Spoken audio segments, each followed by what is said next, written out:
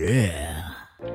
I'm going to go ahead and crack this open because I feel like I need this now. Yeah, at this point. To be honest, we've been Let's go. I'm going to, rhubarb. battling the live recording demons. Yeah, exactly.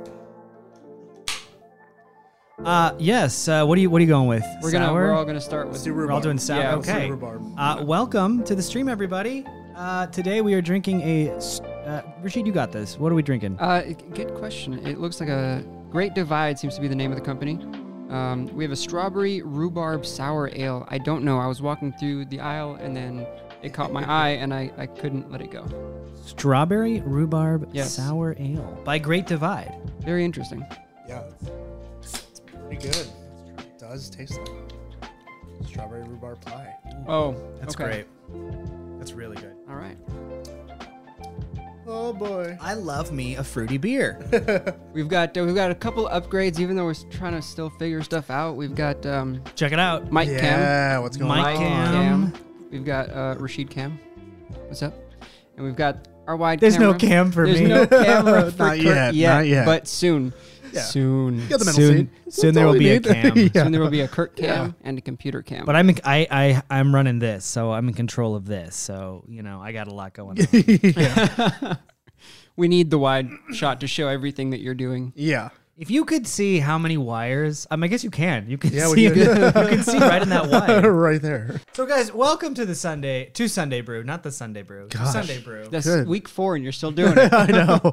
We're just going to change it so it's Because I want right. to say welcome to the podcast, and then I want to say it's a right. whole thing. Yes. Yeah.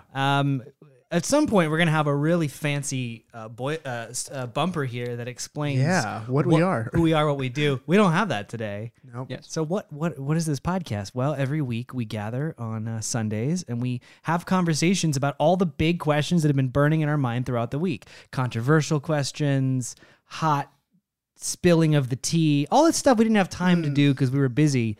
This is the time to have those conversations. Today, if you missed it, we are drinking a strawberry rhubarb sour ale by Great Divide from Denver, Colorado, and it's Yeah. delicious. Yep. Oh, it's from Denver. That explains their logo is really cool. It's like a little mountain range hidden in there. Oh, also Yeah. the chips I got are also from Denver, so it's like a Colorado nice. theme thing An going on. unintentional Yeah. Colorado day. Yeah. Yeah. All right. Yeah. Well, how's it going this week? We already answered this, but they couldn't hear us. So It's going well. If you're joining us now, happy Sunday. happy We Sunday. made it to Sunday. We made it. Wait, or Sunday starting the week, right? Oh, no. No. For me, I made it to Sunday. Is the ace high or is the ace low? Yeah, exactly. Yeah. In my last week, I made it to here. I see. It's so funny. Sundays to me have always felt like kind of a pre-work day. Yeah. I've never felt like Sundays were. Saturdays feel like a day off, but in the last year, I've tended to turn Saturdays into, hey, it's a day to get some creative stuff done. And then Sunday, my mindset is, what am I doing Monday? So Right. I have a hard time sometimes resting on a Sunday. I'm actually the opposite. Saturday is my reset, clean, laundry, and then Sunday is more of my creative. But I do mix in the getting stuff ready for the week. Getting tasks ready, getting my mindset.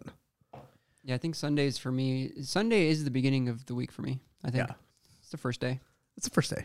Yeah, because then Monday isn't a sudden first day for me. It doesn't. There you go. Actually, then that's Monday a really doesn't just punch me in the face for being like. that's a really good way to we've look at it. begun. Yeah, I like that. Posting this link out. Nice. So what have you guys been busy with? It's been work, right? Yeah. Work. Lots of work. Mostly. I know, Lots of Rashid, work. you're now in a new position where you I'm- work, and that's I'm kind in of a new crazy. position. Yeah, it's crazy. It's a little bit of a bump up. Is when you're getting home in the evening, is your brain completely fried, or are you kind of energized by this last week being my first week in training and all that, it has absolutely been fried. Yeah. It has. I get home and then I mush and then I wake up and I go back and I do it again. But it has been incredibly rewarding and very, very satisfying. That's awesome. Yeah. Yeah. And Mike, has it also work for you? Yeah, it's just been a lot of projects. I think I said this last time. It was a lot of starting big projects and then smaller projects that spiraled upward into large projects themselves. Yeah. Yeah. I'm in a state of I'm not stressed, but I'm stressed, but I'm trying to Yeah. realize, like, let go of the fact that what's stressing me out is something I can't control. Mostly right now, what's stressing me out is scheduling. There's like multiple projects and things happening, but they're all up in the air in terms of when and where and how, but they all really have to get done in the next like month and a half. And just there's so many like factors as to like why things don't have solid dates yet. And that is stressing me, but then it's like there's nothing I can do about it. Like there's I mean, I can be as prepared as I can be, but like there's nothing I can do to like force people to give me availability. You know what I mean? Yeah. I'm trying to like let go of that. But I've noticed that my productivity, and not that that's the all important thing, but Right. but I've noticed it's really suffered the last week and a half because I feel frazzled because I have this massive list and I look at it and I'm like, I don't know when I'm supposed to do that. So I just feel like I haven't been very, I don't know, efficient. Well, I literally just read a thing that reminded me that we're still in the pandemic. Okay. We've gone to this place where we feel like because things have reopened, because we're trying to get a little bit more sense of normalcy, that in our work lives, things should be matching up. And it kind of goes back to like the way we thought before the pandemic. I need to be at a certain capacity of work. So somebody called it like, they referenced my favorite play in the world, which is Waiting for Godot. And they said that's kind of like the mode we're in right now, is we're all kind of waiting, trying to see how things go. And literally it's going to be 2022. And if I look back at this year, I'm going to be like, what did I really do? But that's me already discounting the effect of the pandemic on myself. Yeah. Do you think that, and I'm not trying to be an advocate here for like, you know, late stage capitalism or whatever, but I struggle with that balance of, because I'll say things like, you know, I'm really like struggling or I'm behind or whatever. In fact, one of my prompts is very much about that. And then people will say like, but there is no behind. Like, it's all a facade. It's all like corporate America. And I get that. I totally get that. Right. But what is the balance? This is not a topic from the thing, but what is the balance between staying, because I want to be driven. I want to be goal motivated. And I want to accomplish things, not just to accomplish them to go, look how productive I am. There's things that I want to do. Yeah. And I want to stay motivated, but not get in that trap of like the grind 24/7. That's that unhealthy, you must produce and output is the only thing that matters. That's not why I want to be productive. I want to be productive because the things that I want to do are things that I want to see come to life.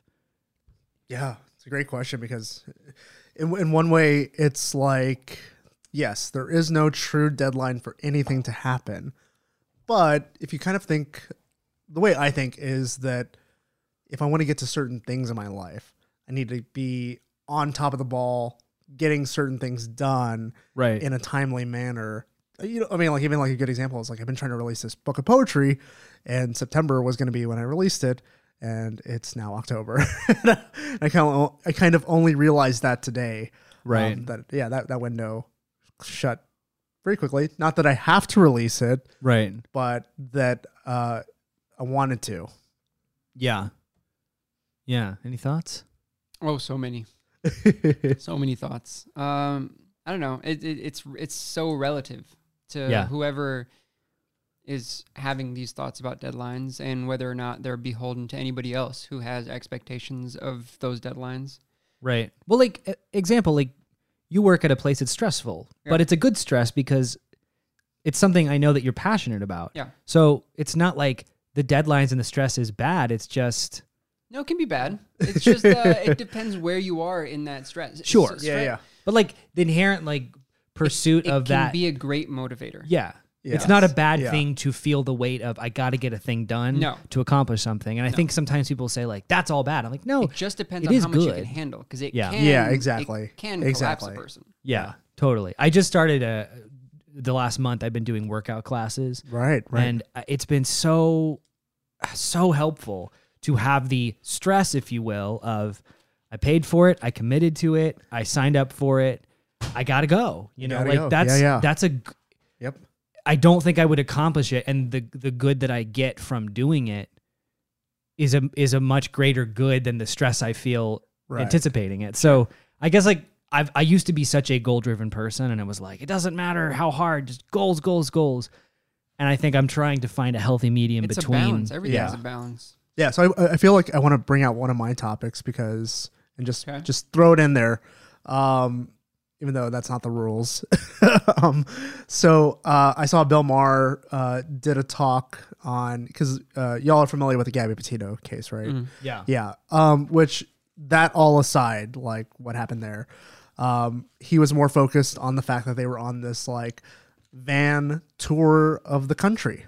And he brought up that like our generation is more predisposed to behave like retirees than any generation at our age, where we've built this essentially like an influencer culture where everybody wants to get paid for just being themselves. They want to either be like, he put it like everybody wants to be Kim Kardashian, just pay me for being me, doing what I do in my day. I don't have to work. But it did make me think like, did Mark Zuckerberg, this is the way I was going to phrase this question, becoming rich at the age that he did, which was pretty similar to, I think he's only like 2 years older than me. I think, what is he, 37? I don't know. Yeah, I can't remember. Yeah. But I think that was like a first moment that almost seemed to usher in this notion for our generation that like we didn't want to be like our parents doing the same like soulless corporate jobs. So we were kind of like this new form of hippie, but we wanted to like figure out another way to make money. And him being like a billionaire from like this website put it into, everybody was like, oh, I got an app idea. I got, it spurred a lot of that to then get into this like influencer culture where it's like, I want to be paid like we're doing here to create content, But, and it really did start giving me a think like, oh my gosh, like, our generation really kind of does struggle to like, just say, let me just get to the grindstone and do a job and get it done. I don't know if the next generation is even better, but do you guys ever feel like that where you kind of even have like a jealousy or moroseness? Because sometimes I know I'll see people who make a lot more money than I do doing something that they just stuck to a like singular corporate job for like the last 10 years. And even at my age, 35, they're already like miles ahead. Yeah, I feel. I mean, I go back and forth in how I look at it. On one hand, I go, if I had just like pursued a normal job, I probably would have insurance locked away every year, not be going, where am I going to get it this year? Maybe I'd have a pension. I don't know. I mean, that's going away, even. But on the other hand, I look at when I go back home to Texas, sometimes I've had conversations with friends and stuff who are like, it's so, you're still doing it. You got to keep doing it, and it's like on one hand, I'm like, well, if you knew what it was, I don't know if you'd feel that way. But then there is this part of me that goes, that's an accomplishment. Like that I'm proud that we have found alternate ways to like live a life. And I think that's a cool thing to be proud of, to go, if you had told me 15 years ago, hey, you're going to do like all these things that for work in LA, I'd be like, that's so cool. But now I feel like constantly like, well, we don't have a house yet, or we don't, whatever. Like I feel like behind these benchmarks of adulthood, right, which are completely arbitrary and completely, that is a lot of what I was talking about, that like, you got to have this much by this point. And it's like, that's really not true. But setting goals is important, but sometimes I feel like in our jobs, because it's such a weird thing, maybe now that you have like, you work more of a consistent job, it might be a little bit different for you, but I feel like I don't know how to sometimes to set goals because I am the one in charge of saying what the goal is. Yeah, exactly. Like I'm the boss that has to set a benchmark, and I'm like, Right. I don't really know what I'm doing. And then I'm also the employee, Right. and I'm a bad boss to myself. So it's just like any other job.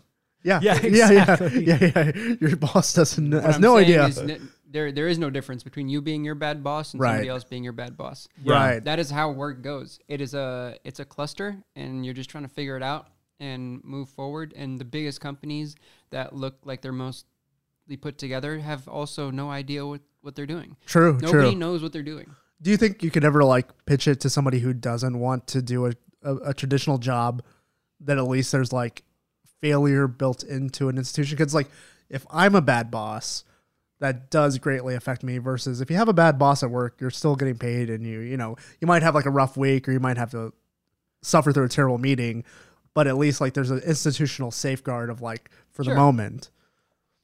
Yeah. I also I feel like nobody told me that. I feel like we've really That was my thing. culturally too, I think we've really like sexified the idea of being an entrepreneur. Yeah, And that's there what is- I'm getting at. There is something really cool about it, but for all the like, I'm 22 and I created an app and I'm a multimillionaire, there are so many more people who are like, I tried a thing and it failed. You know, like the Right, failure right. rate, but we don't hear about the failure. We hear about the success, and there's this kind of idea of like growing up as a kid, I was inundated with that idea that the ultimate success is like working for yourself. Right, right. And I, as somebody who does work for myself now, it has its pros, but it's got a lot of cons. And there's some days that Kim and I will be like, we should just get a real job. And then that's what the work will do. And then Yeah. on the side, because trying to make your passion your job, and then you also generate the business and the structure around it, that's really hard. It's really hard. And it's not this sexy thing. And it does promote, I think, a really unhealthy work to life balance of like hustle grind 24/7, because that's what Right, like the big right. boys do. And I Yep. go, that's not a life I want to live. It's not healthy, you know? No. What are your thoughts now that you're half in the corporate world and half out? Rashid in the last year is like, you work a regular job, not regular, you work a really cool job, but you do creativity now more as a passion project, as opposed to that's your only primary source of income. The stress of art not having to be an income is it's overwhelming. Right. So I feel a lot more free now when I get to create, because there is no pressure. Right. There's no deadline. right. There is, in fact, no boss. Yeah. So it's not even like I'm the boss or somebody else is the boss. There is no boss. It's just a fun thing. Which I guess is kind of what we do as well to some extent. Like for sure. You and I both do we do creative work, but it's sort of creative for hire for other people. So Yeah. you can kind of restructure that in your Yeah. head to think of it the same way. Yeah. I mean, it's just, it's freeing. It's almost embarrassing to admit that you were wrong Right. at some point in your life, Right, to be right. like, I want to hold on to this so bad. Right. Yeah. Not that holding on to the art or the love of the art is bad, but Yeah. like you saying, the glamorizing the idea of it, glamorizing the like. That you'll be exponentially happier if you do. That's right. a lie. It is Yes. a lie for Yes. sure. Yeah. You will not. No. You may. The journey is what should make you happy. Yeah. And I know Right, it's so right. cliche, but when you get to the place that you were trying to get to, your first immediate thought is, how do I get to the next place? Right. Yeah. Yeah. So it's deceptive sometimes. The grind can be deceptive if you're not celebrating small wins.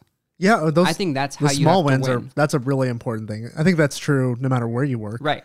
Yeah. Corporate or not corporate. You remember that the thing where the actor from like the Cosby Show was like working at Trader Joe's, and it was a whole thing. Yeah. Yeah. Yeah. And I remember thinking like, yeah, it's like listening to his rationale was, I like the place, I like the hours, I get insurance, and it also allows me to continue to audition because they're really flexible. And apparently he did work as a professor of theater, and he had no flexibility. And it was like, yeah, Right. if you'd asked me at 21, I would have been like, absolutely not. I don't want to be working a part-time job. Now I'm like, that sounds really nice. Right. Right. You tell me I just can show up. I don't have to think about generating what the work is. You just point me and say, please unpack that. Please do that. Please. I go, great. I'm a great worker. Sometimes I struggle with generating like I like to be, this sounds egotistical. I like to try to be a visionary, but it's nice sometimes not to have to be the one who's 24/7, the only person that's coming up with ideas, and be Right. like, just tell me where you want me to work, and I'll go do that. Yeah, because I will say for like anybody wanting to do a creative career, one of the things I feel like I only learned later in life was that one, you have to be paid by your clients for the creativity part of it. Yes. And when you're young, you only think about like getting paid for like the output. Like, you know, when I would do logo design, Right. it's like, oh, I'm really just being paid a package price for, putting out a logo to them eventually. But it's like, as I got older, I was like, oh no, I need to get paid for coming up with the ideas. Yes. And unfortunately, what that means is that drives up the budget. And one of the stresses of a creative job is that, you know, you don't get easy answers out of creativity. Anybody who's done, you know, written poetry, written a screenplay, tried to put together a short film, knows that doing creative stuff is really hard. And sometimes the answers aren't always available. So it's really hard to like sometimes pitch a client that you're like, I need a 15-hour process. And you're going to pay me for that whole 15 hours to get you this one thing that you thought would maybe cost you $200 because Wix.com told you it would only be $200 to do a really crappy logo. Like, the expectation versus what it takes to get that expectation exactly. is something that gets lost in translation when you're talking client and business relationship. So when you say like, it's just easier to be like, point me at this thing and tell me what to do. That is exactly how I feel day to day. I mean, now in my new position, I have a lot more freedom and creativity to find my own problems. Right. So I'm slowly finding my way back into that medium where basically now you're just going to tell me to go find the problems. Yeah, whatever you want to do, go find the problems. So again, but there must be something inherently attractive about that to us as creatives, because we seem to always, even when you find the place where you're like, okay, I can relax. Yes. You very suddenly we find generate yourself more problems. more stress. Our own turmoil. My patrons can tell you, I like to make everything as complicated as I possibly can. I'll be like, I'm going to do a video. And they'll be like, but what if I did a video on location? Oh. What if I brought my drone? What if all of a sudden I've made 93 problems logistically that I didn't need to do, but I want to. And as much as I want to turn my brain off and go, don't care, I can't help it. And then once you figure all that out, you decide now is the time to figure out how to live stream it. Exactly. Now that we've got all that done, we can just get a pan of the room mountain real quick. Also, figure out. I just saw a video the other day that was so good. I think it was on TikTok maybe, but it was sort of about getting what you're worth as a creative. Oh, as an entrepreneur.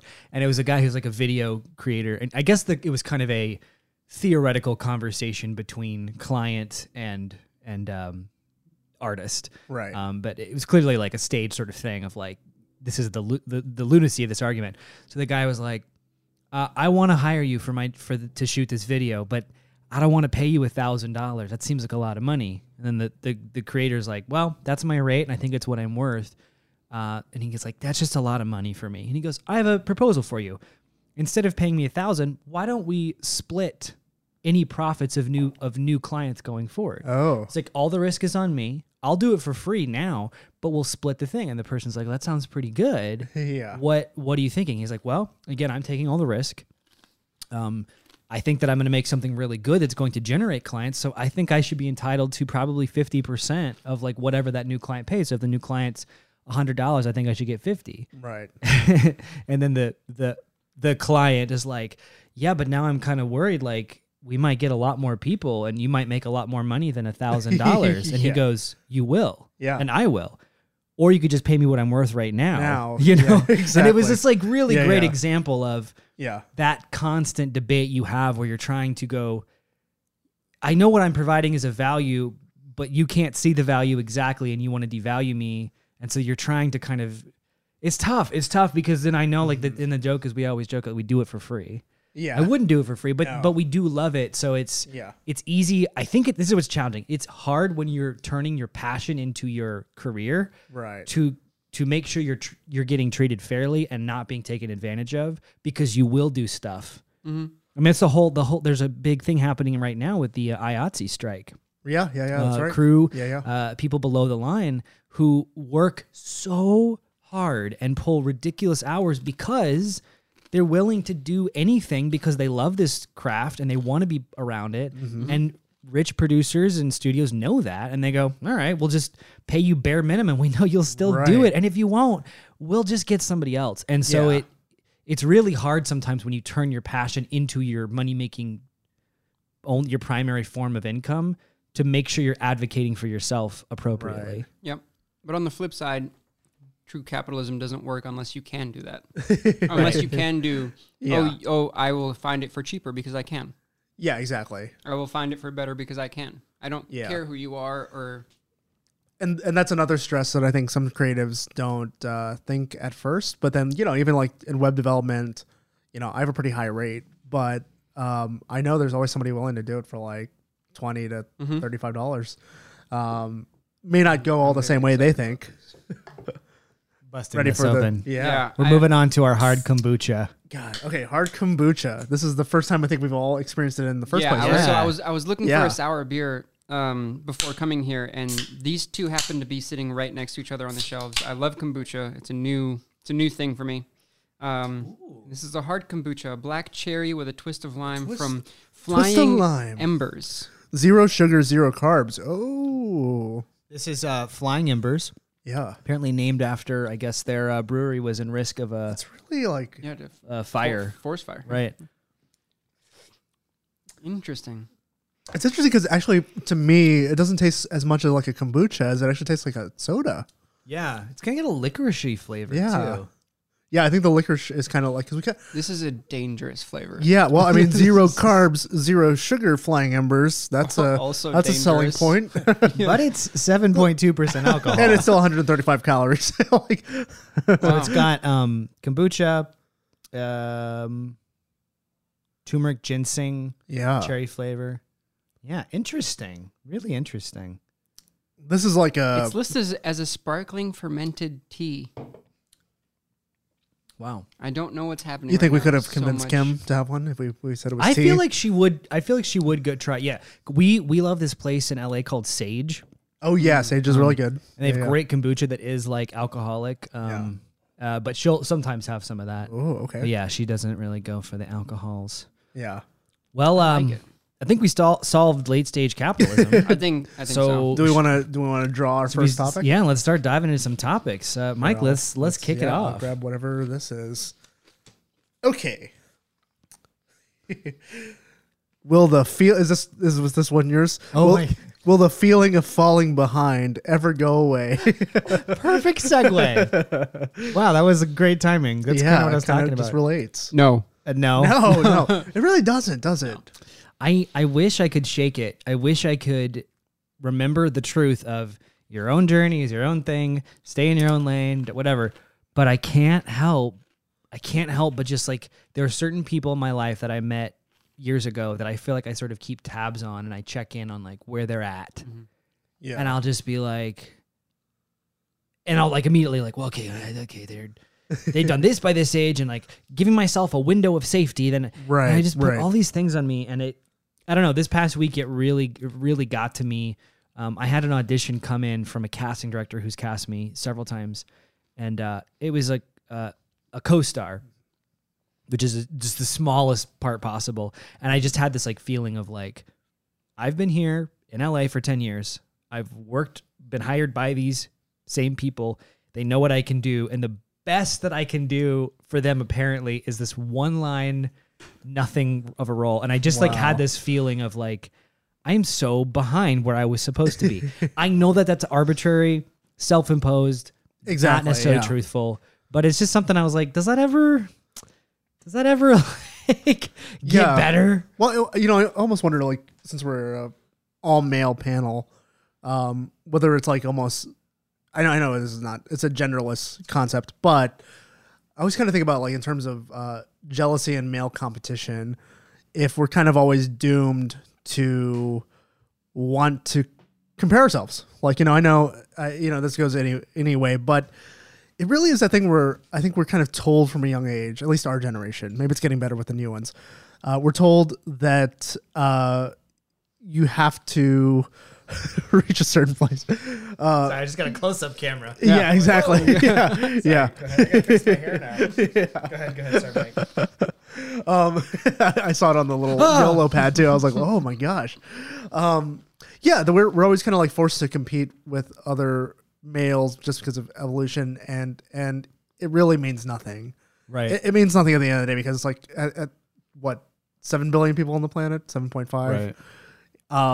There's so many diverse ways of living a life that I think we sometimes forget that. And honestly, if you feel comfortable at the moment, if you don't feel, threatened by external forces, what else could you really want? I mean, it's like, it's that illusion that somebody else has something that you don't, just because you're incapable of actually truly seeing what it is. I think I've crafted for myself, and I'm trying to get rid of it, but in the past, I've crafted for myself this idyllic, specific version of my life that should exist by this age. Right. And it's not true. It's not a true thing that, like you said, there's so many different ways of living a life, and we're just living it. But I instead of sometimes being present and going, wow, look what I get to do, I'm so distracted by somebody else. By this time on this chart, I was supposed to have this accomplished. And I feel like this is baked into American culture.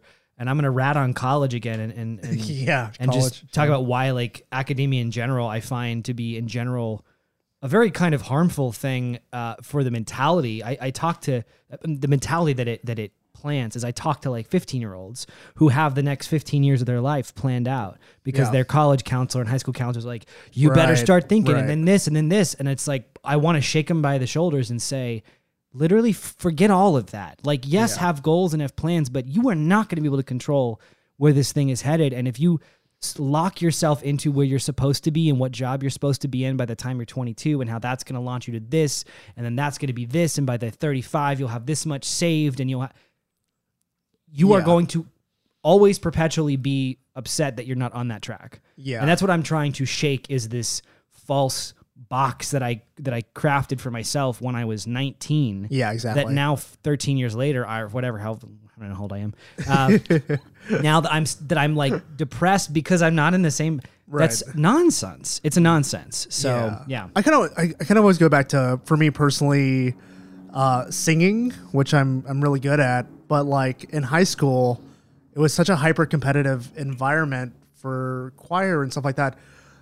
Which, you know, like anytime I saw Glee, and you know the basis of that is like we're the like weird nerds who like do choir on the side, and we were kind of embarrassed about it. Like, was not the case at my school. I mean, I went one high school over from Pentatonics, who you know. Yeah. So there's something in the water in Arlington, Texas, where we both grew up at that particular time. Obviously, you're also a very good singer.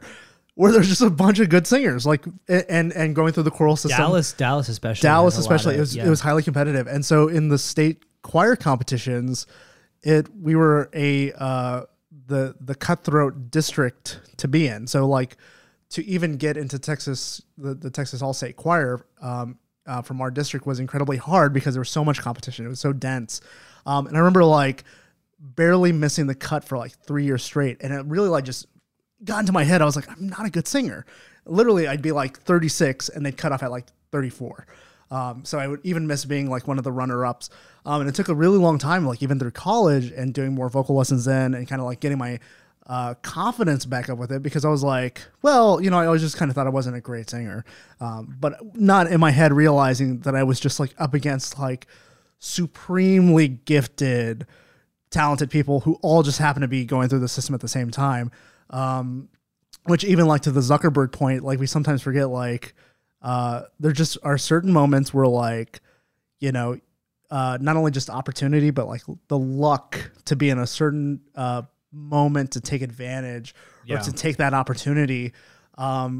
We forget that leads to some people down in quote unquote successful routes. Right. But it doesn't necessarily give them a personal fulfillment that maybe they think they should have, or maybe you think that they do have. It's deceptive living in Los Angeles. And especially here, Because you have here the cream of the crop that has everybody left their towns. Everybody in those towns and has all ended up here. So when you live here and work here for a long time, the inherent thought is everyone is successful everywhere, always. Exactly. Yep. And especially with what you were talking about with last week, where you had this need when people said, "How are you?" to be like, "I just got 3 auditions this week." That's what I'm doing. When you hear that day in and day out, you constantly think everybody must be more successful than I am. Killing. Exactly. They have to be. Yep. Yeah, and you know, there's somebody in the chat, Haley, who I know works in academia, and I really do think it is.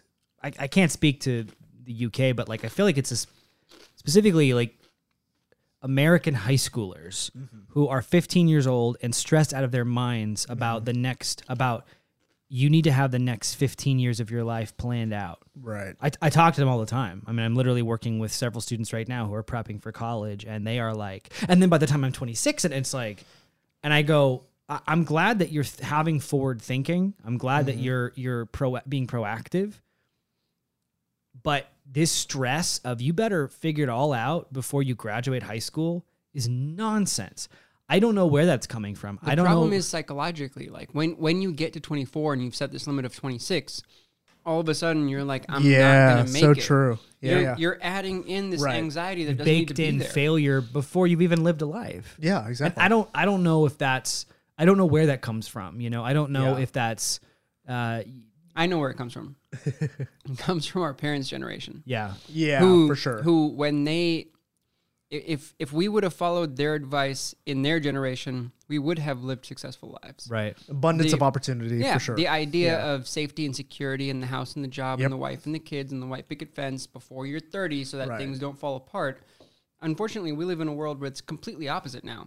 Yep. To be successful like a Mark Zuckerberg, you have to take most of your risky choices and options before you're 30. Yep. Yeah, exactly. You gotta live your life like there's nothing to lose during that time, and then chase the security if you want it. Yeah. And there's also this idea that, and maybe there's a reckoning now because of what we know about big tech and whatnot, but there was this like sexification of like entrepreneurial gurus like Mark Zuckerberg and whatnot that I really hope is fading into the background as we realize what kind of unchecked power and evils. I don't know if it's fading. I just think it's switched sectors. I think that's what it tends to do. Is it tends to hop around. Like, I don't know if there's as many kids wanting to be like movie stars, like we want to be the next Quentin Tarantino or the next, but they're like now in that TikTok realm, which is a little bit different, where internet famous has kind of come to be its own thing, versus kind of like, I think what we're slightly older, so we don't kind of think of internet famous as like the primary thing. We go, oh, you're internet famous because you do another thing. You're a movie star, or you do something over here, and that just makes you a celebrity online. No, they're like, no, I want to be like internet famous just for being on the internet. Well, and Haley here says, my day job is basically giving academic and career advice to teenagers.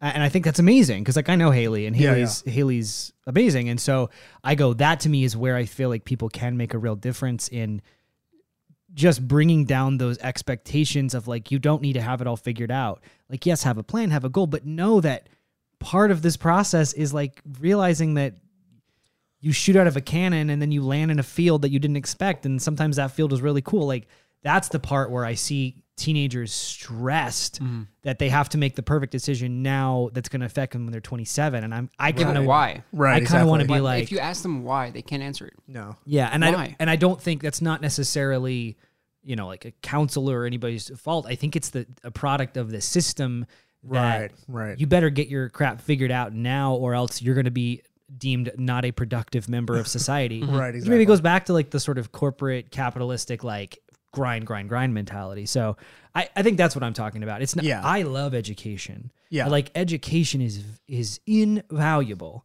Yeah. No matter whether you do that at a college or whatever, but it's the pressure of, you better figure out by the time you're 6. I just this week, I had a conversation with a parent and a mom, and I guess the mom is older than us. I mean, the kid is like 17, right? So the mom, I guess, is kind of our parents' age, maybe a little bit younger. But she was just like, and trying to like really ascertain like information on where her kid needed to like go to school and how that's going to lock in, a guarantee, whatever. And I just was like sitting there being like, I don't have any good answers for you. If you're going into neuroscience or something, maybe I can help you. Yeah. But if you're talking about the arts, you're gonna have to just like let your kid have room to try things and figure it out. But you could tell there was no room for that. And then the kid was like, I've got to decide. There's so many big, and I just want to be like, you know what? We'll see what happens. Yeah. And That's not an acceptable answer, I know. unfortunately. Right. Yeah. But it's because the career path is so radically different from other career paths. You can't treat it like the same thing. You cannot treat a career in the arts like a career in science. Right. Or math. It's not the same. You can't do it. There's a great comment here. Haley says, a lot of teenagers don't realize that their degrees at university can prepare them for thousands of careers. So studies can be for interest, not just specific career paths. A problem is that many people only have a narrow view of what jobs you can do. I think that's, and maybe I need to rescind what I was saying about academia and say it's more of a systemic idea that you have to like, yeah, it's like, yeah. I don't know whose fault that is. It doesn't matter. It's the idea that you have to choose first. Yeah. Like why do you have to say I'm a senior in high school. I want to be an accountant at blankety blank firm in blankety blank city. Why can't Sounds like a you be great like, company. what Can I buy I stock? want to do Yeah. is study mathematics, right. study economics. I Right. want to study, I'm interested in science, Yeah. in biology. Why does it have to be like, all right, well, you said the word biology, so humans or animals, pick now. Yeah. Yeah. Wait, that's an insane thing. Yep. Yeah. Let me play. Laurel says, I cried to my math teacher like a baby in senior year because I thought my 160 on an exam was going to get me rescinded from college. I knew it was such a competitive place that I got scared one mishap would take away my chance. And yeah, I think that's the pressure I'm talking about. And I guess to wrap this up, that's the problem is I feel like I'm still holding on to some of those notions. Being completely self-aware of them, being unhealthy, I feel like I'm still... Even if I intellectually understand that's nonsense, I let them affect me on a Right. deep level sometimes. And this last week, I was really feeling that in a big way. And I was like, when will the knowledge that this is nonsense shake the emotional reaction that it causes in Never. me? Yeah, Never. You exactly. can understand it Yeah, yeah. intellectually and you can remind yourself that you understand it, but the emotional reaction to it is not something that you can control. Not at all. That's true. That's true. All right, Curtis, you want to draw the next topic? Yeah, I really think it's, Haley also says the U.S. school system puts a lot of pressure. And Yeah. I can't speak to other countries, but I do feel like Exactly. it is it's the Western mentality of grind, Right. grind, Right. you know, and that starts with kids. Van life. Did Zuckerberg getting rich make a generation Oh, of this is the one I- startups? this is the one and I brought up already. influencers? Yeah. I like this. So the question is, did somebody like a Zuckerberg or these youngsters becoming billionaires by the time they're 26, did that influence how people see like a quick path to success or fame or riches or whatever? Yeah.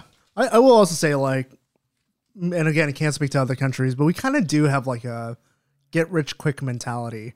Even like, sorry, Yeah. not to interrupt, but like Rashid, you from a completely different cultural background, and we've gone to many restaurants because you're from, if I can say, you're from Lebanon originally, and I'm just always blown away when we've gone to like restaurants of like just the way Americans eat, because we're like, we got to get back to work, and then like going to like a Lebanese restaurant where you're like, sit here for 3 hours, relax, man.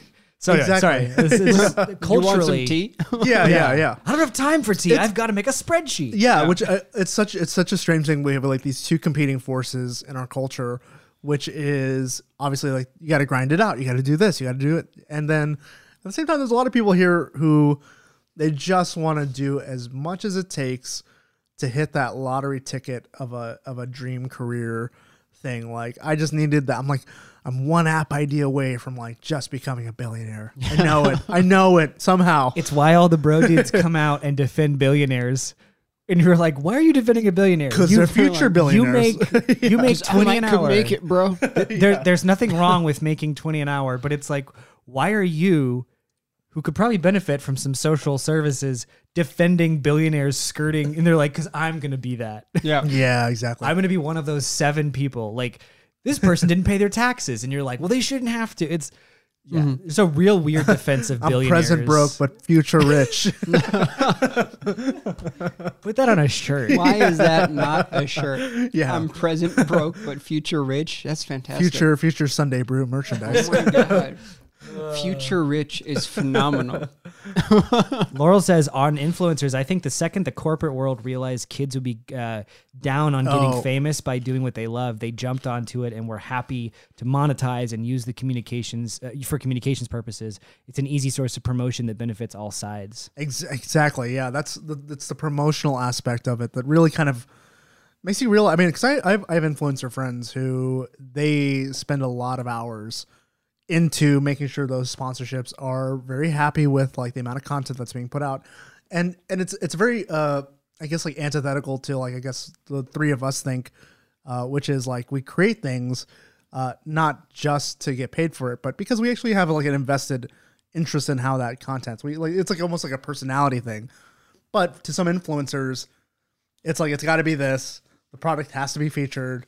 You know, like we gotta make sure that there's this link. We gotta make sure that this verbiage is said. We gotta make these products come out of it. So it also just feels like I think people have this dream of like, you know, I'll be an influencer for my bicycle riding, or I'll be an influencer for my, you know, home decoration, but they don't realize that there's actually still also an immense amount of work that those actual influencers they put forget into it. that it's a facade. Yeah, exactly. It's just like I mean, a television show. It's just it's like a television show. It took Exactly. us an hour and a half to set this up. So and we didn't do it right. Yeah, exactly.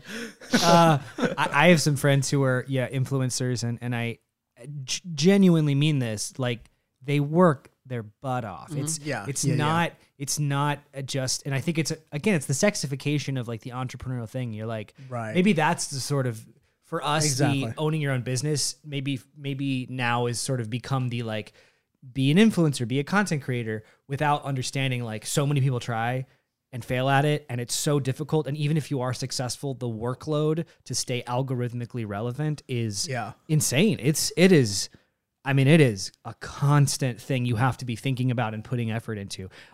All the respect in the world. It's not something that I realized I could do to make money. I just was like, nope, I can't do it. But I respect the people who are able to put in that time. Do you realize that we now live in a time where you just said we have to make the algorithm happy? Well, isn't that what like Space Jam 2 is the about? singularity demands to be fed. Yeah. But here's to bring it to the other aspect of the question. Would you guys live in a van? Would it ever appeal to you to spend a year just traveling the country in a van? Yes, it appeals to me. Yes, Except for the bathroom part. Yeah, I had not been acquainted with. I've never been in an RV. I've never been on an RV trip. That was not my upbringing. And then somebody talked about the bathroom situation on RVs, and an RV is infinitely better than just a van. Like, so Yeah, it has a built-in RV bathroom. life sounds lit. You It know? does sound lit, but then apparently when it comes to the bathrooms is not. It is still about like water rationing, like how far are you from your destination? Like, you know, can we stop somewhere to use the bathroom as opposed to using the onboard bathroom? let me just pose this idea. Yeah. We have gotten much too comfortable with the idea of our commodities being so close to us. That's Like, true. Yeah. There is no. Yeah. What do you mean? What do you mean you're upset that your waste has to go somewhere?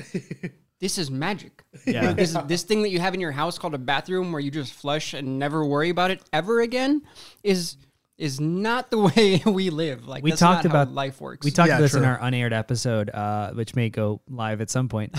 But the show Alone on Netflix, it forces you to really watch people kill animals, eat them, Right, And right. you know, and I definitely like Kim was like, oh, I don't know, and I saw some people on the internet being like, oh, I can't watch it, and I was like, I can't stop. are you a watching it. vegetarian? Yeah.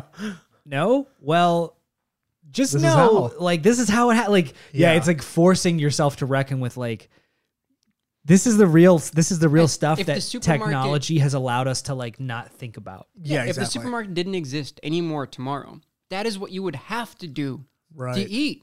Like, And it would expend a lot of calories just to find. yeah, there are the no one other chicken. options. You can't Yeah. go anywhere else to just buy Yeah. meat. Yeah. Like, that's not a thing. Right. I could be into glamping hardcore. Oh yeah, we watch these minimal treehouse videos that like all of them solid paint. You spend like $300 a night.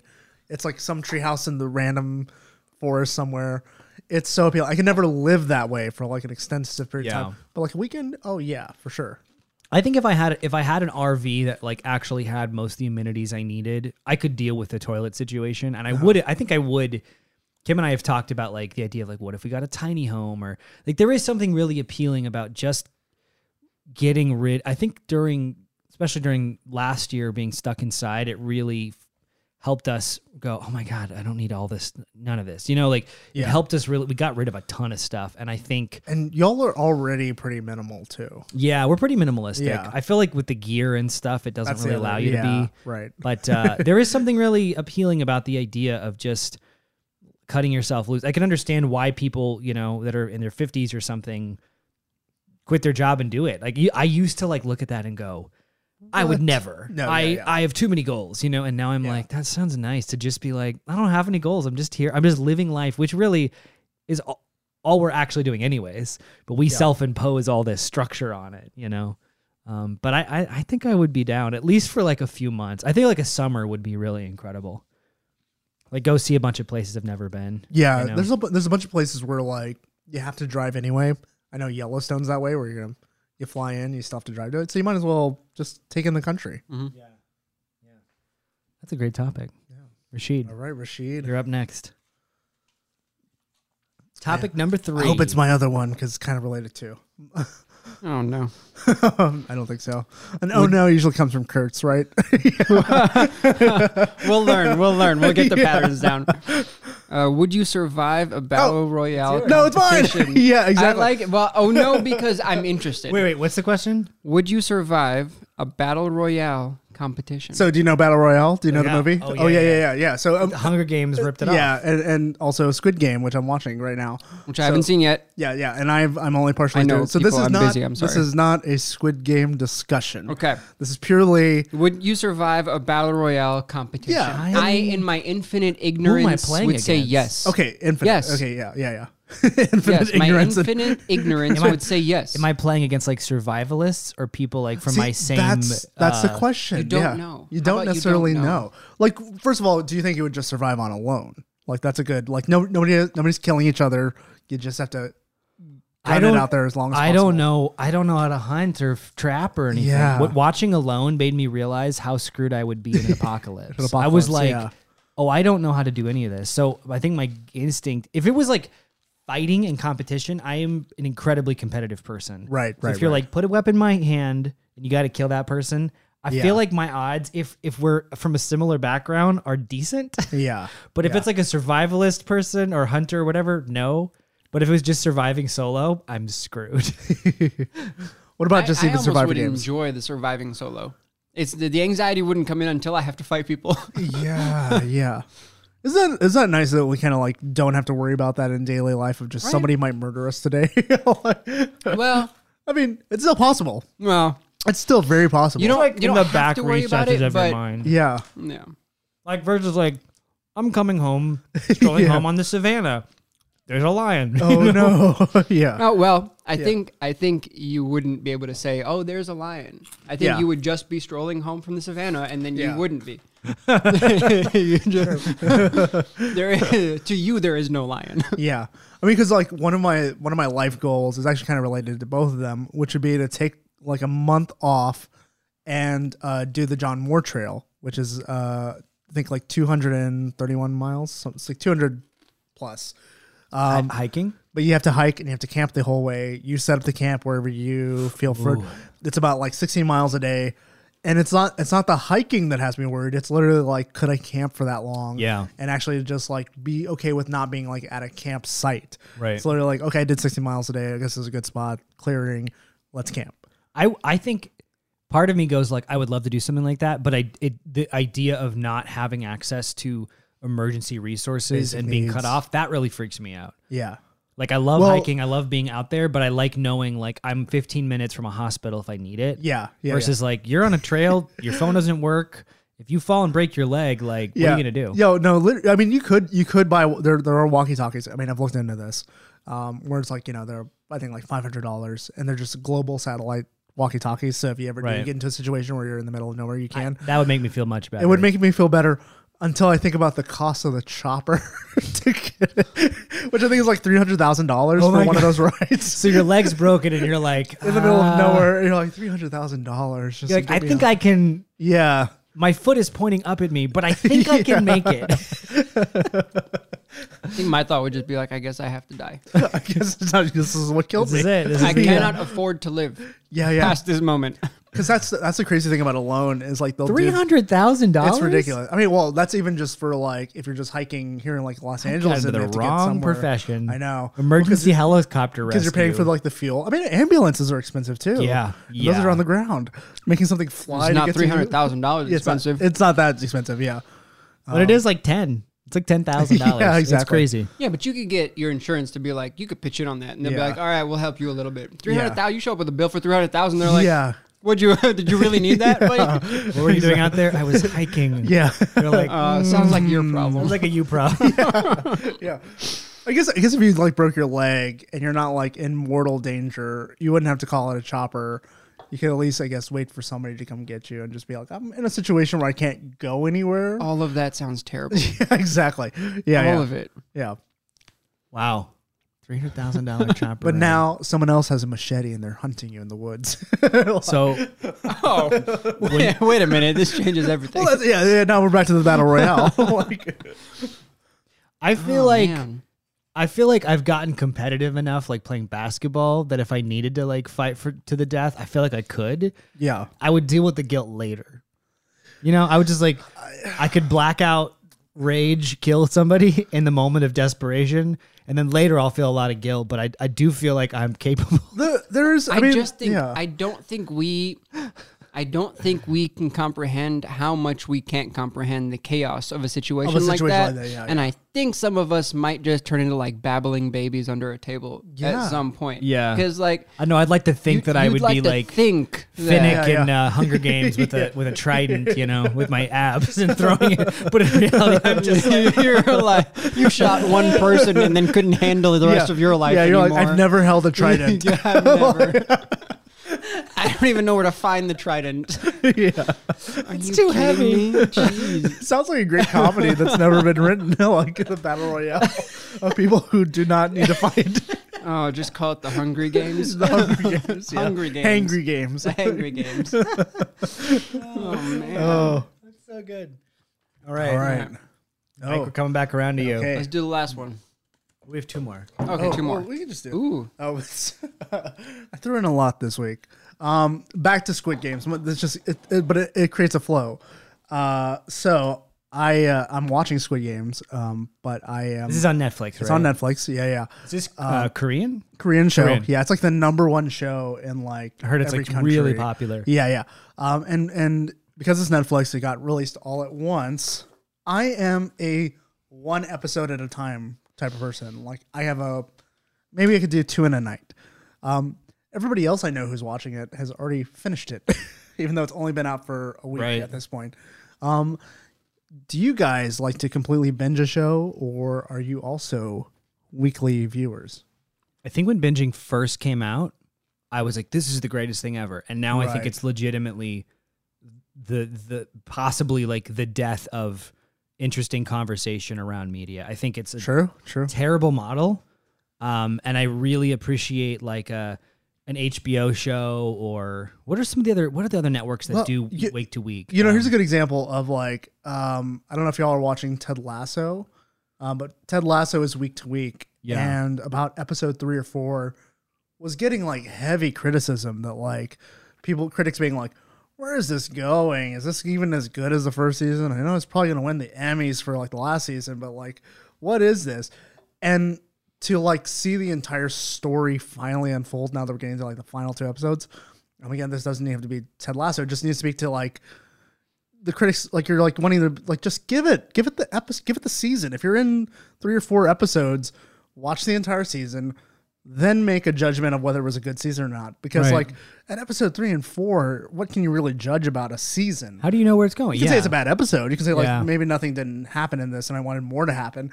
But like to say like this season, the second season of Ted Lasso is terrible without actually seeing what they're building towards and see whether they actually accomplish that, which I think they do. The flip side of that is like Stranger Things season 3. I could like, Right. I wasn't able to watch it the July 4th weekend it dropped, and I was so sick of it before I had seen it. Yeah. And then like by like Tuesday, I was like, I'm so sick of hearing about this. Yeah. And it really soured my thing. And I also think it's not a very good season. So the whole like I just really was like, I'm so over Stranger Things. The first episode, season of Stranger Things, it was this organic thing that people were discovering over like a week or 2 period. Nobody was binging it because nobody knew what Stranger Things was. But then once it became a thing, now Netflix is like, it's Stranger Things weekend. And then the conversation is over in 2 days. And Yeah, exactly. I think it does a real disservice to the show, to the creators, to building up momentum and having a conversation around it. Because then even if the show doesn't necessarily live up to every expectation, there was an enjoyment of the journey versus like dropping every episode right now. You go, the show better be freaking incredible and not have a miss. Otherwise, it's disappointment. Versus like, well, I didn't love the finale, but gosh, the last 12 weeks we spent watching it were so satisfying. I think binge watching is a terrible model. Yeah, though I will say, I think it actually hurt the last season of Game of Thrones to have it come out weekly. That's true. Because I feel like anybody I talk to who binged Game of Thrones and then right before the final season and then just watched the final season completely, were like, yeah, that was a great cohesive story. I didn't feel like anything was missing. But then like for that last season, maybe just because we had to wait, what was it, 2 years in between the penultimate season and the last one, everybody just, it felt like everybody was just supremely disappointed. And the discussion always went negative against the show. I think it's about the discovery. Yeah. I think if you discover something that's new, that is phenomenal, and you have the ability to continue to watch without having to wait, it feels like receiving a gift. Yeah. Yeah, true. Right? Like the last thing that I've binged was Queen's Gambit. Oh, yeah, which I did. And I did 7 binge episodes, that. and they were an hour long, and I literally started it, and then it was 7 a.m., and then I was done, and I went, oh my God, that was the greatest thing I've ever watched. Right. But it's that organic finding of it Right. that gives you a benefit to binging, I think. Right. Yeah. To premeditate binging. Program binging is not as Yes, premeditated Yeah, binging yeah. should be a crime. Which is so interesting because like that show and The Crown, I would say, are not shows that like leave you with a cliffhanger and you're like, well, I need to know the next thing now. Which I feel like that's how I perceive people who binge. But they entangle But you they were in the so characters good. so Yeah, well that, like, like- you watch it like it's a 7-hour movie. Exactly, And then yeah. you're done with it and you're like, that was great. Done. He done. You- Yeah, you- yeah. Book closed, Yeah, you yeah. moved it over. It's like Yeah. somebody that can read Harry Potter in a night. Yeah. Like that's what I equate binging to. Yeah. Like you're not going to pick up Harry Potter every time and Right. read it in a night. But that first time you pick up a book and then realize I can't put it down and then all of a sudden it's done. Oh, Yeah. Like it's a great feeling actually. it happening without you being a part of it is what I think makes Yeah. binging cool. Yeah. I think there's definitely there's like definitely places that I think binging is a really enjoyable way to consume something. But I feel like, as an example, I have a contradictory answer to this. Here's one example, and then I'll contradict myself. One example would be Lost. Controversial ending, disappointed a lot of people, but I think so many people love. I actually like the ending, but I think a lot of people really loved that show because of the journey, because of these 6-7 years they spent. That even if you're like didn't really care for the ending, but wow, look at this 7 years of this like community of anticipating what's happening and thinking about it. There's a joy to that, right? The flip side might be something like How I Met Your Mother. I binged that entire show in about 2 weeks because I was auditioning for the sequel, the spinoff to it. yeah. This is years ago. They're doing another spinoff now, and so I just went binge to the entire thing, and the end of How I Met Your Mother was a very controversial ending. A lot of people hated it because I hadn't spent 9 years with the show. Right. That investment. I was like, that's fine. I didn't have a problem with the end at all because, Yeah. but then I listened to people that were like, you don't understand. I've been watching the show for 9 years, and to get this ending felt so, Building up expectations. it felt so cheap and such a like, bait and switch or whatever. And I was like, that's a really good point. The investment of time also puts a pressure on the end result that maybe binging sometimes makes you kind of go, it was fine. So I don't know. I guess it depends. I think I'm drawn to things that obviously, like with Story Matters, like the whole idea is like I want to have a conversation around it. And my frustration with binging isn't so much that you can watch it all at once. It's that the conversation evaporates within 2 days. And Squid Game, you want to be like, hey, you want to talk about Squid Game? I finally saw it. And people are like, I watched that a month ago. I'm done. Yeah. I've moved on. Yeah.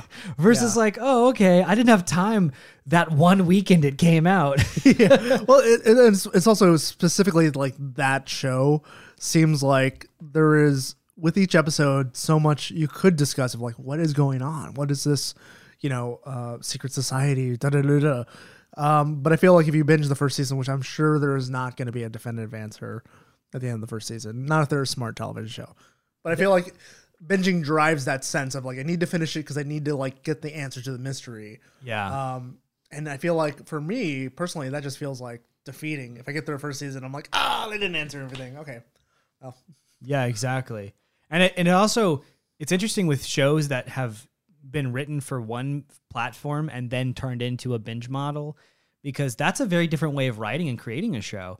Writing a show where you go, like Stranger Things knows it's a binge show. So there's always that big twist at the end of the last episode to make you go, oh my gosh. yeah, no, I need to see more. Yeah. But if you didn't know that, if you were anticipating week to week, you're probably going to write very differently. Just like people used to write television with the idea of commercial breaks. Yeah. But now there's no commercial breaks on streaming, so they write differently. It's a different setup. You don't need to every 15 pages have a cliffhanger, because there is no cutting to a Crest toothpaste commercial. Yeah, exactly. There's just the episode. So it does change. I guess if you know what you're getting into, and if you know it's a binge model format, maybe you can sort of use it to its. I will say I'm guilty. We binged Midnight Mass. Yeah. And I think that show was really crafted to be binged. It really rewarded that. But I will say, like, it's kind of weird how even with like a week later, I'm like, I guess it's over. And it's not. It's October 3rd. You know. Yeah. And like, I was like, that should be a show we're talking about The all spooky season show. Yeah. all October long. Yeah. But there's merits to both. Yeah. Was there any other questions? There is. Oh. The last one, the last topic. Oh, we do have what Dutch Lizzie brings up a good point about a case, I think, for binging is the internet and spoilers. Yeah. You can't be on Twitter or Like, around. if you want to just sit back and go, I'll watch that in my own time, good chance that trolls out there will probably spoil it for you. Yeah, absolutely not. Not unless you can hermetically seal yourself inside your apartment until you watch it. I don't think that's possible. Yeah.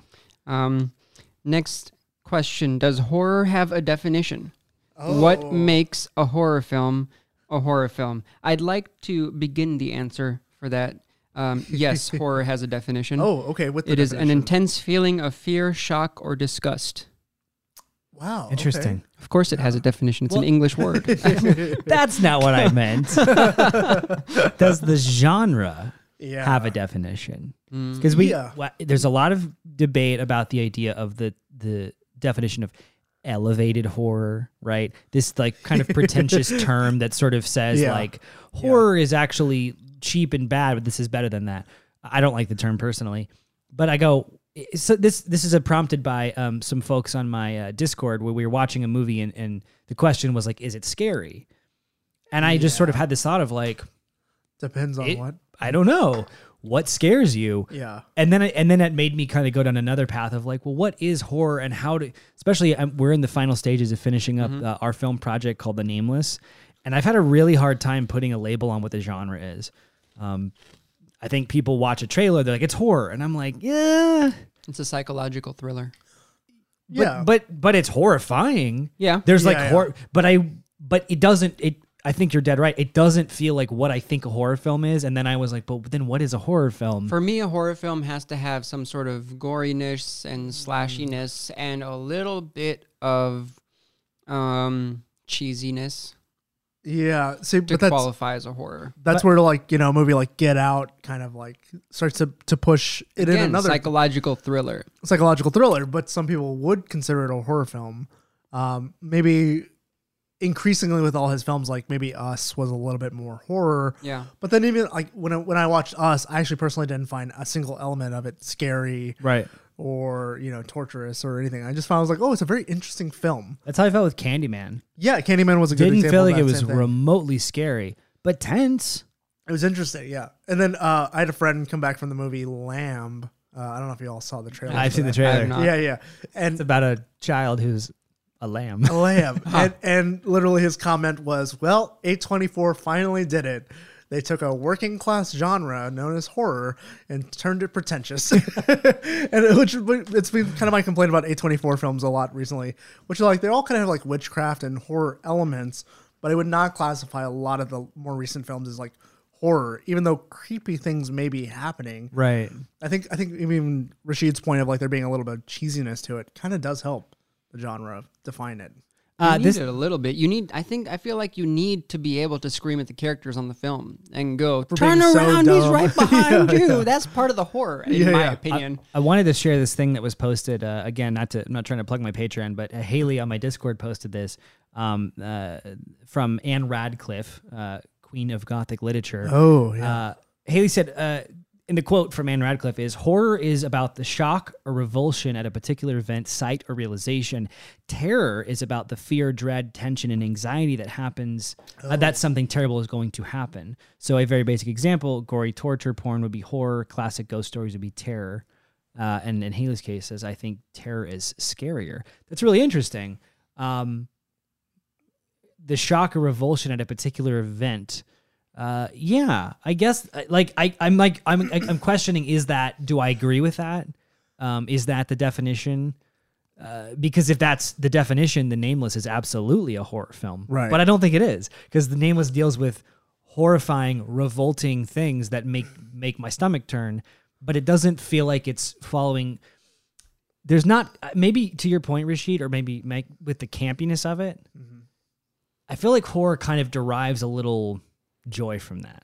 It's like, come on, this is fun, right? Yeah. Yes. It's like a roller coaster. Whereas like our approach with our film, though it is about horrible things, if anybody is like, this is kind of fun, then we've not hit the mark. Correct. Yeah. We are trying to aim for something that is a lot more of an emotional, there is no part about this We you should are be aiming laughing for at. terror, not horror.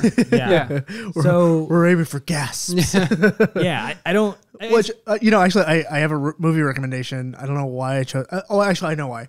A YouTube video was breaking it down, and I was like, I've never heard of this movie. Let me watch it before I actually watch a breakdown. Have you all watched Shiva Baby? I have not. Yeah, but have you heard of it? Dying to see this. Yeah. So I found out it's on, I think, Canopy. Which Really? we talked about Canopy. Oh, I can't wait to watch this. Yep. It's been like one of my top must-watch films, and I couldn't find it anywhere. I've heard it's great. And one of the distinguishing, compliments to it is that it's not a horror film, but because the premise, to anybody who hasn't seen the trailer or anything, is that this this college girl, is a call girl on the side, and has to go sit. What's the term for a Jewish funeral? Oh, wow. when you sit in one location with all the mirrors. I'm looking it up so we don't. Yeah. Is it Shiva? Yeah. Is it Shiva? Okay. Yeah, that's what it is. That's why it's called that. I was in the back of my head, like, I think that's why it is called that. Yeah. So they have to go sit Shiva, and she finds out that her main client is a married guy, friend of the family, and they are all trapped in this event, and she is hoping that it does not come out that she has been secretly a prostitute to him in front of her parents and obviously his wife and child. And it really is directed where, like, it's very claustrophobic and very almost like slasher-esque to it, where it's like I wouldn't classify it actually as a horror film, but you can see they've used a lot of elements and tools from horror films to like up the tension of this, like seemingly like it's literally just one event in the story and that's it. Like they're Right. one location, like principal cast of like 10 people who don't change, and then you're just over the course of like an evening, which I really enjoyed it. But it is, I think there's that distinguishing difference between movies that use elements of horror film versus like what is a horror film. Because even that definition of horror being about shock or revulsion, I don't know if I agree with that entirely, because there's plenty of movies that deal with incredibly shocking, revolting things that I don't think are horrifying. I think they are an emotionally distraught experience, but I don't find them horrifying. So there does seem to be another... What about like Hereditary? Like something like that? I think that's horror. See, Absolutely. That's horror? I'm going to go back to my original answer for almost everything, which is it's subjective. Yeah, I think yeah, to for every sure, person, for sure. Yeah. it's different. What is horrifying to a single person is... But it's interesting when, as a filmmaker or something, when you're putting a thing in a box and trying to figure out how to market a thing, like you go, I don't want to disappoint people. What are the parameters what am I like trying to box am I trying to squeeze myself into? This all comes back to Malignant, which I still have not watched. Yeah. I think the expectations that it was going to be a very serious, like actually scary horror film hurt it, in my opinion, because when I started watching, I was like, oh, this is like super cheesy. Like this is making fun of like horror films of the past. I think that completely colored the way I experienced it. Pixel Heart in the chat says horror for me personally has to have some kind of scare. we watched Annihilation with Natalie Portman, which I was told was horror. Watching it, I found it more sci-fi, but not Yeah. horror personally. I don't know. That movie's pretty horrifying. Well, there's a very like there's one scene in particular that like is really terrifying. But see, it's subjective. But it it is just subjective. depends on like how big the jump scare is and when it Exactly. comes and did it get you Yeah, yeah. and how And is yeah. it like. Annihilation really leans more into an emotional Mm-hmm. sort of horror than necessarily like a ghost in the house, spooks Yeah. kind of thing. I think the So- mistake is trying to put it in a box. I think the expectation is what kills what it could have been. If you go Right, into right, something with no expectation, you can allow the product to influence you Yeah, Right. it's interesting. as opposed to going in there with some sort of preconception. Yeah. Haley makes a good point. Anne Radcliffe was talking about the emotion of horror, not the genre. And I think that's a really good point, is that genre in terms of marketing is a very different thing from how something hits you on an emotional level. Right. And I think that's sort of where my head's at right now, because I'm thinking about how to like promote a thing and market a thing. Yeah. Is like, how do you fit into a box? And then, the idea of the promise of the premise, how do you like not disappoint people? If I say it's horror and then you watch it and go, that wasn't horror, I could maybe argue with it is, but your reaction is the one that counts to you. So I can't like tell you what it is or isn't, but I also don't want to promise a thing that's not true. Yeah. Yeah. But I agree with you. To me, it feels like psychological thriller. But what does that mean? Well, I think is that? here's what my final answer will be on this. I think this is societal. This is it because it is subjective. When you get enough people to agree on what something is, then that is what it is. Right. So Yeah, if enough people say this is horror or thriller or whatever it is, then that is the overall Right. subjective view of that thing. Yeah. And you're not going to have people agree all the time, but Yeah, you can take right. the overall view of it and call it that. What do you think of the idea of elevated horror? Is that a term that Elevated. I don't even bothers know what you? that I is. think filmmakers are definitely trying What to is do it. elevated horror? I've never even heard that. You know, I would say here's my definition of horror. I'm going to go with a personal one. It's that it is the story of a monstrous force, supernatural or real, and the story of how one person overcomes it versus the other people who succumb to it? who either succumb to it, don't believe it exists. That to me feels like that's the traditional. I mean, there's the term final girl, but I also think like you can get away from the gender of that.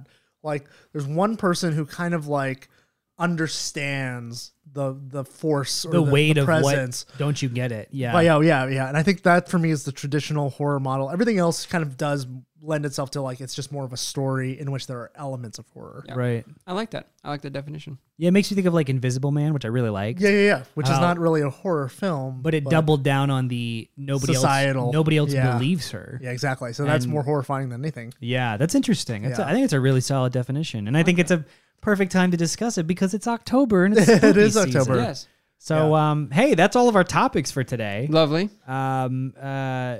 Next week we'll start with what are you going to be for Halloween? Yeah. Yeah. I actually have an idea.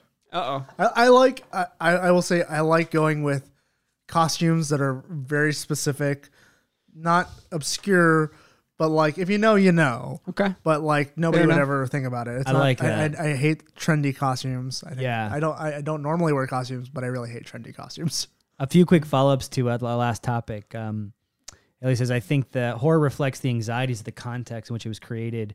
50s horror had a lot of themes that reflected Cold War. 80s had a lot of Right. AIDS True, metaphors, true. etc. So yeah, it's definitely a product of its time. Yeah.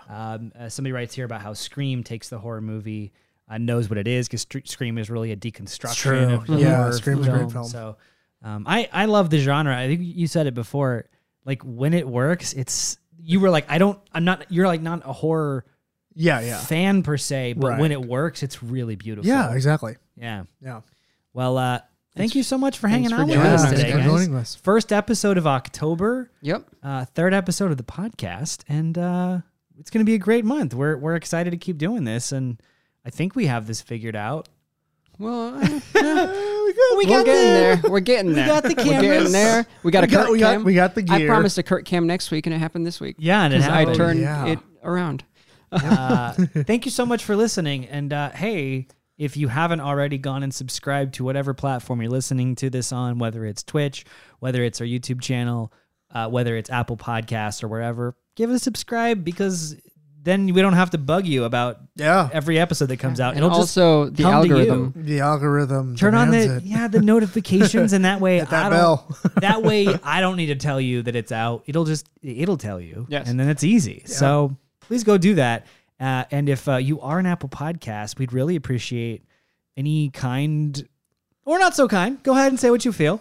Reviews really help us a lot. It's a completely free way to support the podcast, and it does help, especially when something has just been launched, to get out into the searchability of it all. So give us a review on Apple Podcasts. Let us know what you think, and that's all for me. Hey, Mike, where can we find you on the internet? You can find me on Instagram at MKTBS or Mike Tobias Poetry. Cool. Rashid? On Instagram at LA Artist. I am. Is it changed? No, LA, yes. No. I was No, it has not changed. I was about to jump in too. I was like, that's not it.